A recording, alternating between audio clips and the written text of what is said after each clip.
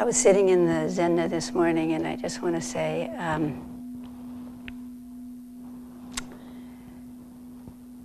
the first period right away, it was so settled already. I mean, I don't know what was going on in your mind, but but the outside was already very settled and stable, and I looked around at who was here, and you guys are sitters. The people who are here are sitters. And it just, to me, I don't know what it feels like to you guys, but it feels so good. You're here, you've evidently thought about your intention, why you're here, and maybe you remembered your original reason for walking on Buddha's path, and you've come to sit. And it was palpable in the Zenda this morning. So I'll say for everybody, not just for me, but for everybody, I really appreciate the intention with this, the effort, the feeling, the attitude with which you've come to retreat. And just to remind you, this is the retreat where we celebrate. It's Rahatsa retreat. So it's the retreat where at the end, we celebrate, we speak the Buddha's story of his awakening, and we celebrate that event. And throughout the Buddhist world during this week, in fact, I just spoke with, I miss David. I guess he didn't call. Yeah. Shogun, and I happen to know a student of mine, Shogun, and David Zimmerman in San Francisco, are in Tassajara. They're sitting right now. They've already started. They sit 7 days. And Carol, another student, is the Tenzo at the city center. She's cooking right now as we speak. Buddhists all over the world are sitting just like we're sitting in celebration of Buddha mind, which is already present. There's no need to grasp, there's no need to purify, there's no need to fix, there's no need to attach to a goal. We already have everything we need to be free of the conditioned mind. Now, it may not feel that way at the moment,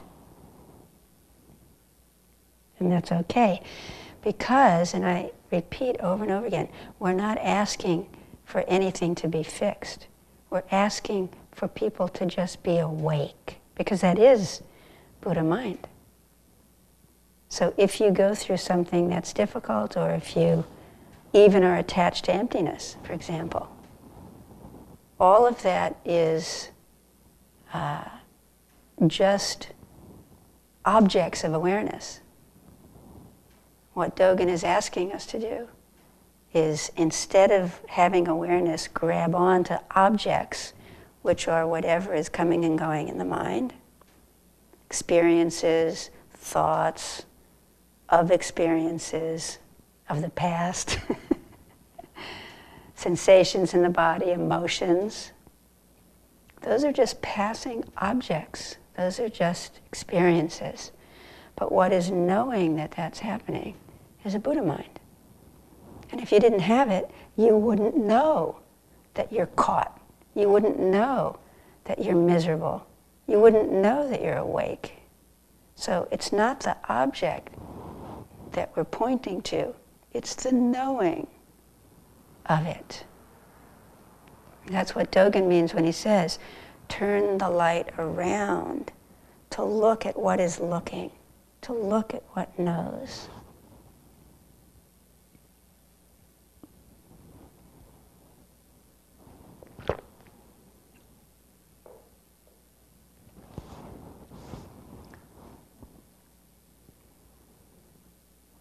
Remind me to get back to that, okay?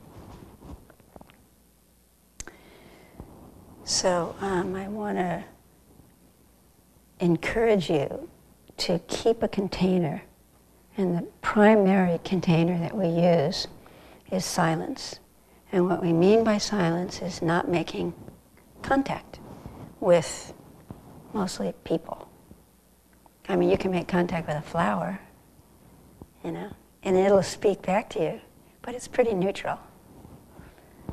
But if you make contact with another person, usually there's a little something extra. And it's not, from our point of view, silence. It's not silence. So please stay within your own silence, and we will help each other create and maintain that container.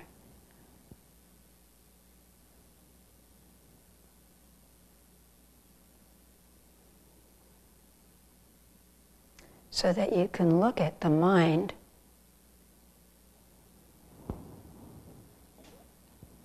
the conditioned mind.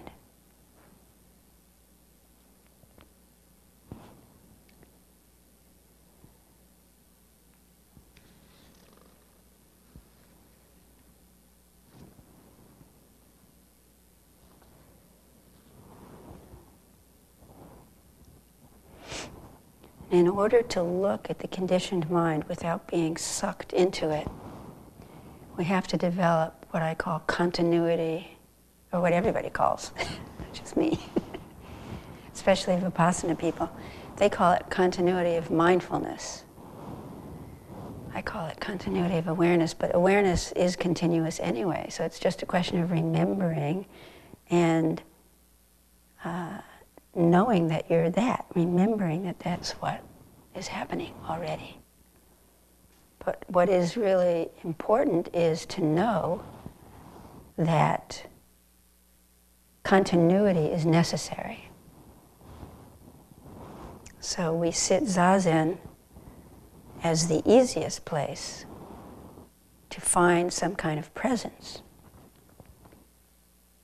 And then from that place, we do little activity like service or like Sama work practice in silence.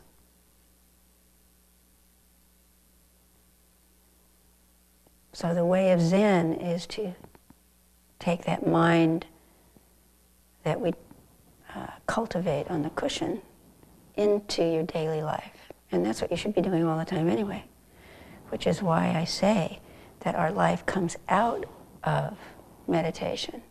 It's not another thing on the to-do list that we need to check off.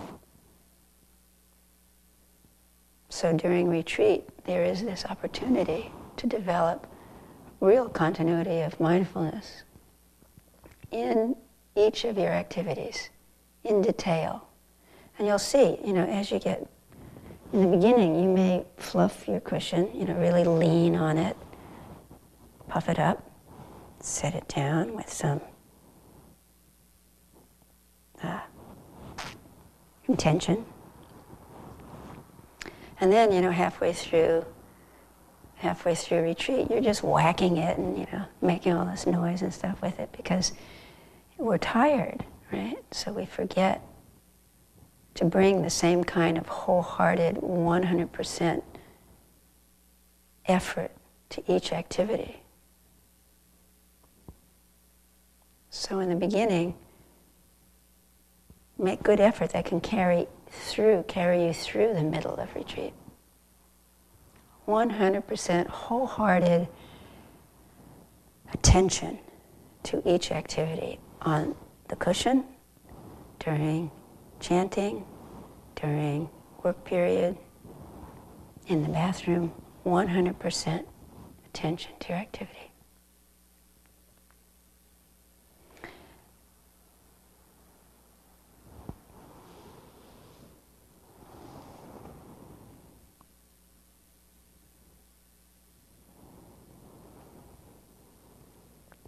And then you can see. You can really see. Am I perceiving through the mind that is conditioned, the conditioned mind, or am I seeing through the mind of awareness?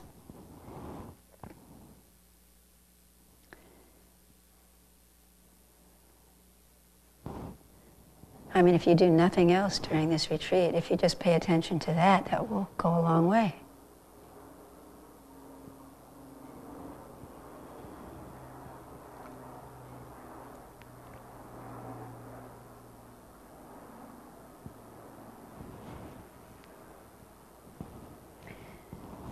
Science is in some way catching up, I think you can say, with Buddhism now. In Buddhism, psychology and psychological treatises on perception. Buddhism knew 2,500 years ago that what we perceive is not what actually is there. This is what we study when we study Abhidharma, commentary on psychological teachings of the Buddha. Scientifically, it's very clear that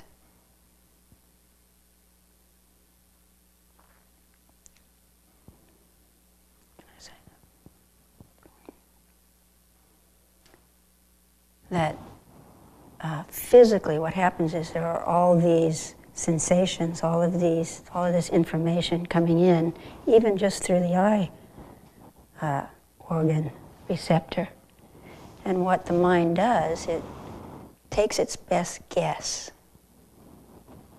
at what is happening. The way that the mind works is always just a little bit behind. We actually see an image, the mind makes an image that we relate to, and not actually direct perception. And it takes its best guess of whether what's out there is hurtful, basically, or not, or neutral.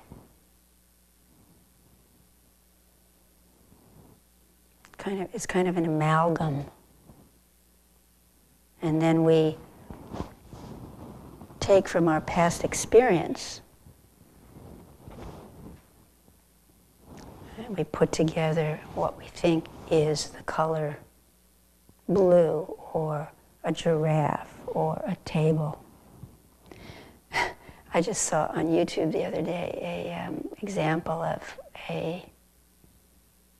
what do you call it when you see something, and they fool you? Yeah, an optical illusion. It was really terrific.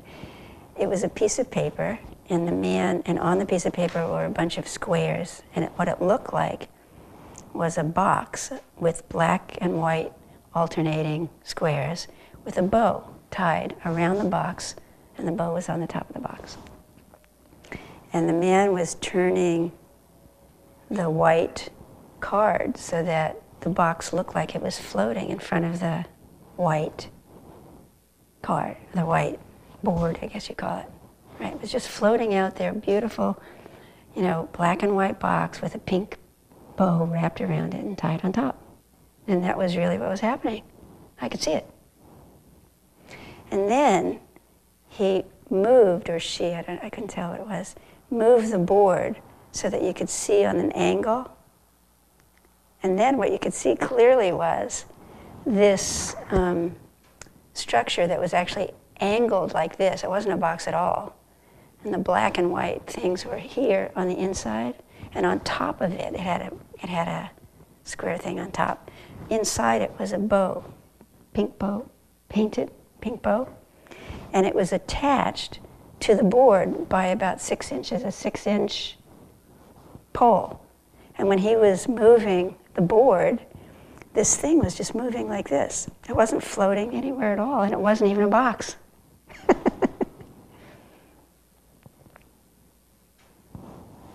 So physically, we don't perceive accurately what's out there in many ways. That's just one of them, one example.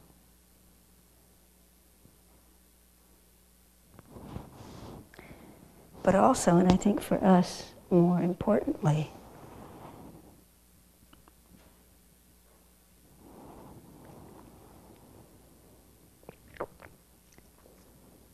we see the world through our conditioning.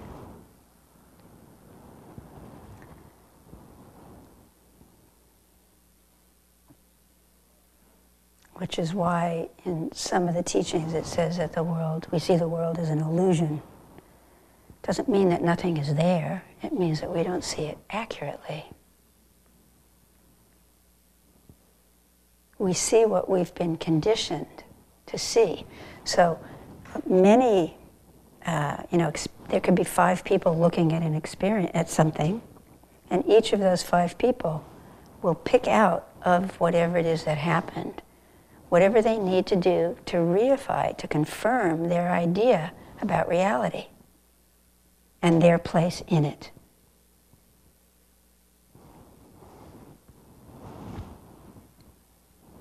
I was just talking with a few people actually the other day, yesterday, and they were seeing this very clearly for the first time.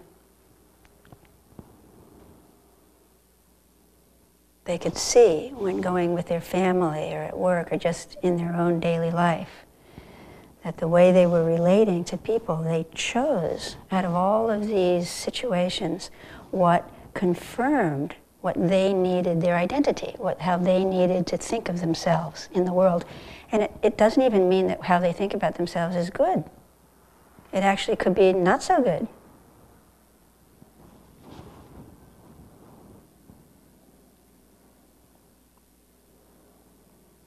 But it doesn't matter. To your selfing mind, the conditioned mind, it doesn't matter if what it is, how you see the world makes you a happy person or a sad person. It doesn't care at all. Just as long as it makes you into a person that keeps going, that wants to continue. It wants to continue. That person that we made up when we were kids wants to keep going. Because, as I keep saying, it helped you in the beginning. But then after we leave the beginning, it becomes bondage rather than freedom, because it doesn't allow us to meet the next situation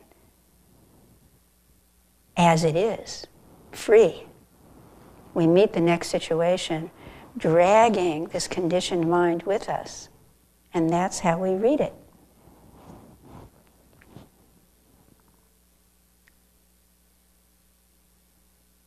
So there are ways, 2 ways we can say. In a way, we can say that as we become free, little by little, we move from seeing the world, from actually perceiving the world through our conditioned mind, which is to say, we've grabbed onto certain ideas, just certain ideas,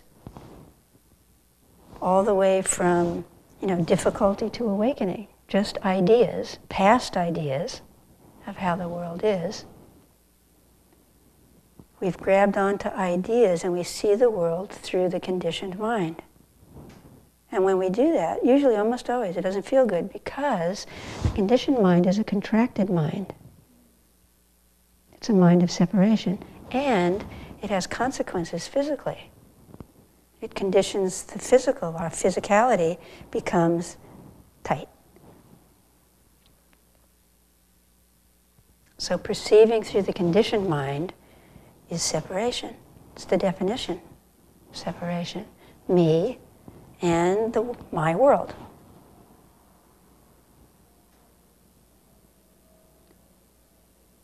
So we move slowly as we begin to see the conditioning very clearly and have the courage to not grab onto it, to not reify it, to not give it substance, to not believe that it's the truth, to not grab onto it. We slowly open the hand of thought, as Uchiyama Roshi says. We slowly open our hand, open our hand, not grabbing onto thought in any way.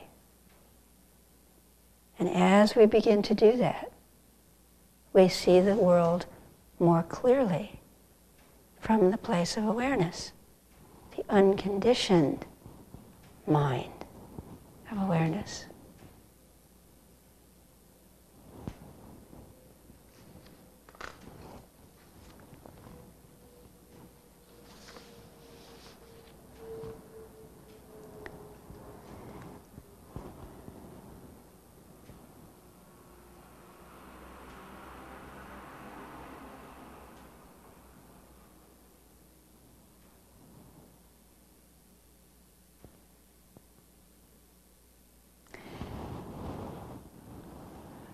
So, obviously, I think we can see that sitting zazen is necessary. Long periods of sitting, which is what you've committed yourself to these days.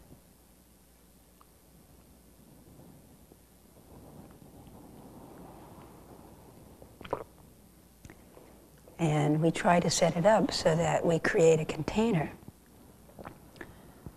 so that as much as possible, we don't let you slip out the back door. And unfortunately, we don't have a residential retreat situation enough, although we have done one already, so that was pretty cool. But our retreat in the city is not residential, and so you go home at night. So I hope that when you go home, you understand that that is also part of the container, and that you don't let yourself leak. You don't let the pressure leak away. So if you live alone, that's really good because you can continue the silence. Don't look at TV. Don't look at the computer. You know, don't answer email unless you have to. You know what I mean? Don't drink. Don't muddy the mind. Value clarity of mind here and at home. Keep paying attention. Keep making sure that you're developing continuity of mindfulness so that you don't let the container crack. You keep the pressure so that you can see the mind of resistance, the mind of judgment, the defending mind, the mind that wants or seeks, the mind that wants to keep going, the mind that isn't enough.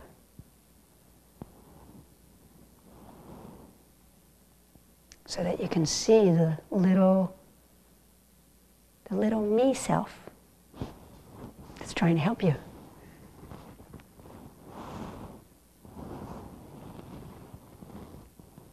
That we don't need anymore.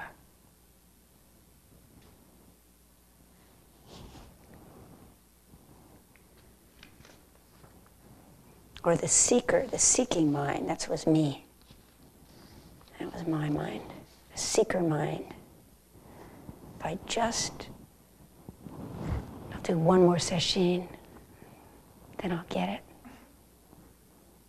That was me.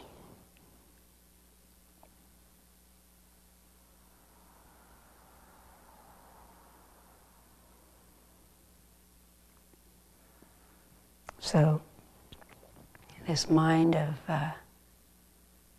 fundamental mind, our true nature that we are, like I said before, is not waving flags for you to see.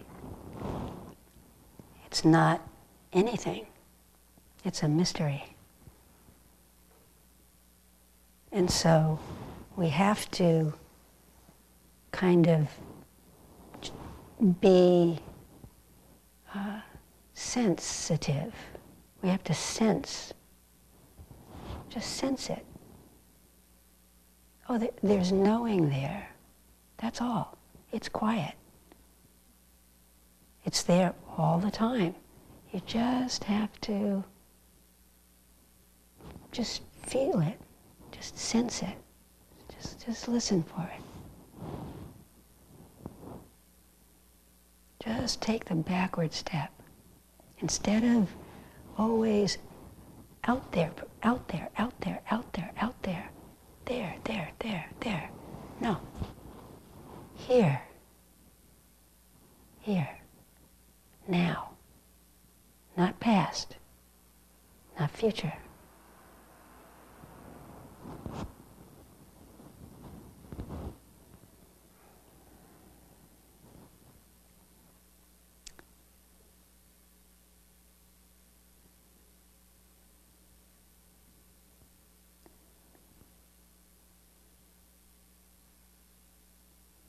This is Dogen's when he talks about, you're doing the Fukan Zazengi every day. There's a line in it. think not thinking. What is think not thinking? Non-thinking. This is not suppressing thought. This is not grabbing onto drama. This is noticing that there's just knowing happening, that we're just awake.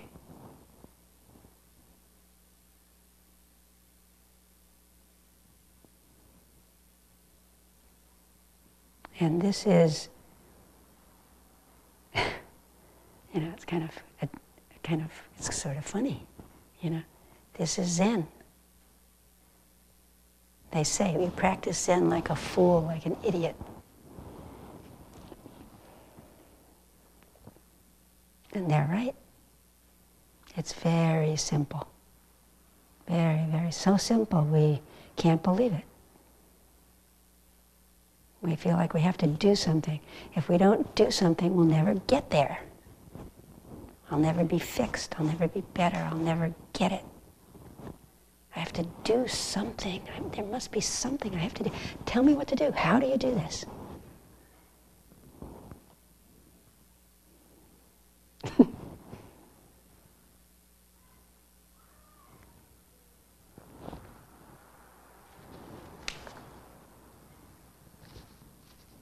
When we already have everything we need.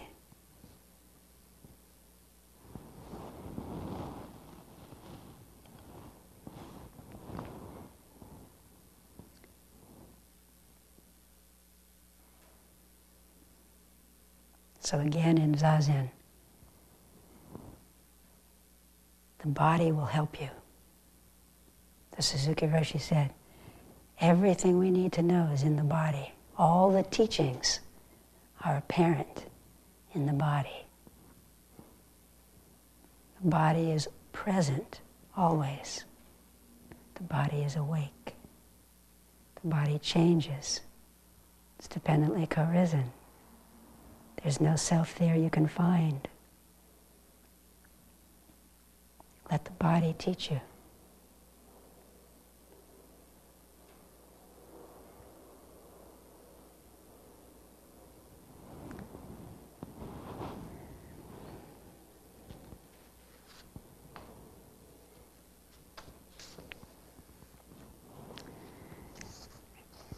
The body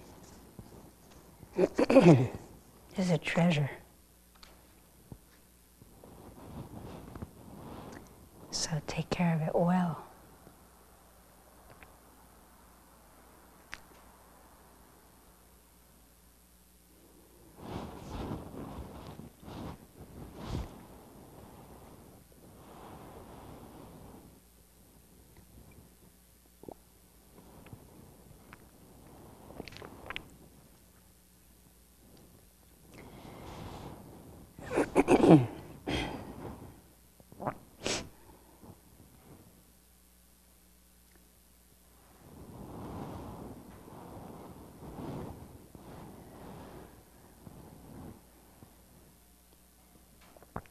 So when you sit,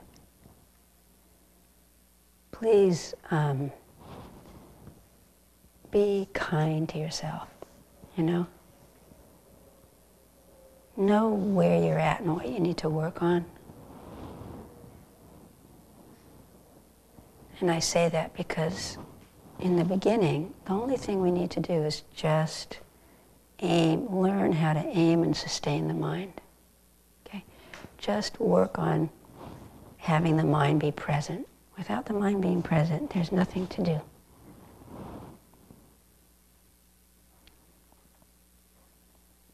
What I mean by that is there's no seeing that can happen.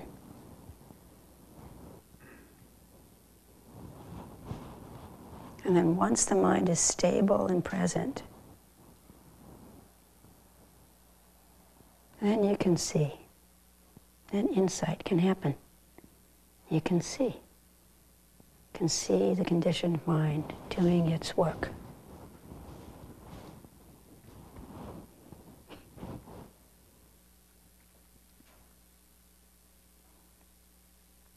You can see when you grab onto thought.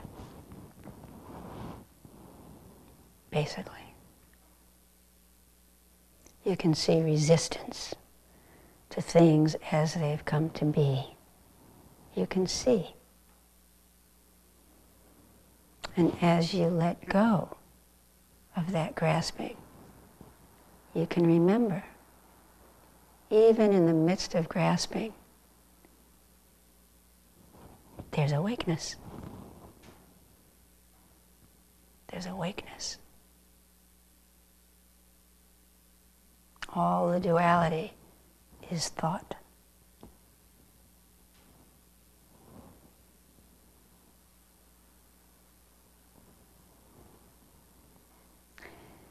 So the nearest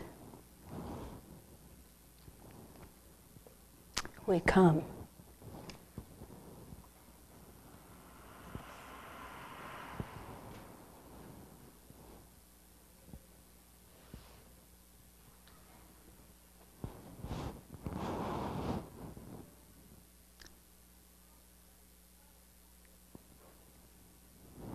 to being the mind that doesn't move in relation to objects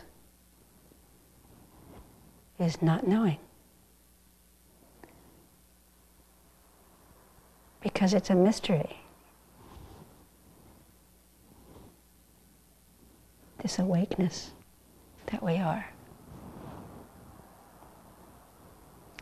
So here's a very famous story from the Book of Serenity, which is our koan book of Soto Zen.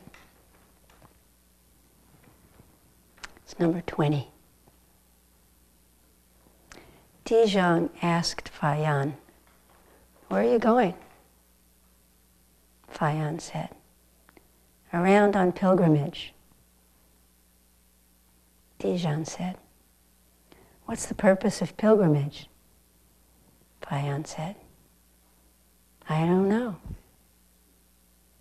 Dijong said, "Not knowing is nearest."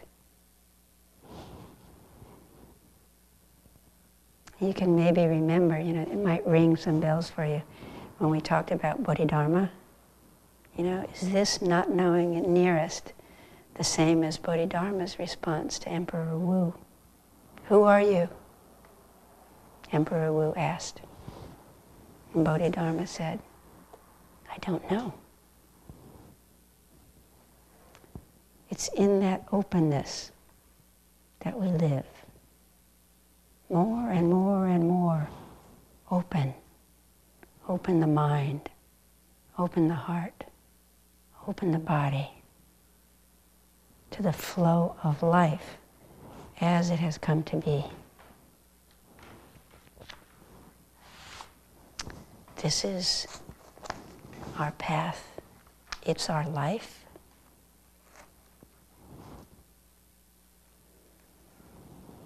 It's our joy. So please, during this 5-day retreat,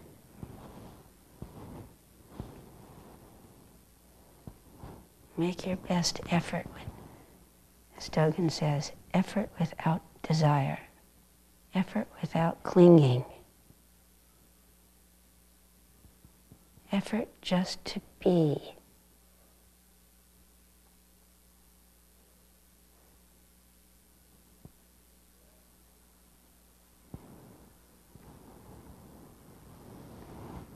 And we're going to be doing this together. So like Ian said in the admonitions, everybody's effort supports everybody. It's really important. It's why it's easier to sit a retreat with everybody else than it is to do it alone at home. So please, everybody, know that what you're doing is not just for yourself. It's for everybody in the room. We do this together because it's one life that we're living together. And during retreat, it's really clear that that's the case.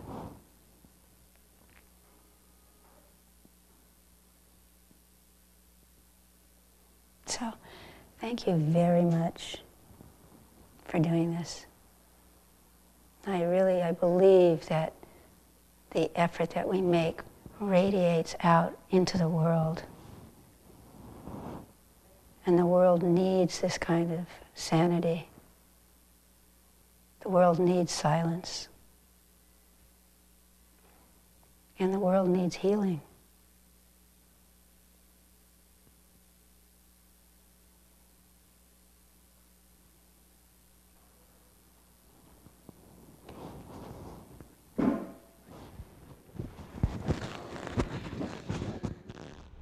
Thank you for listening to this podcast offered by the Brooklyn Zen Center.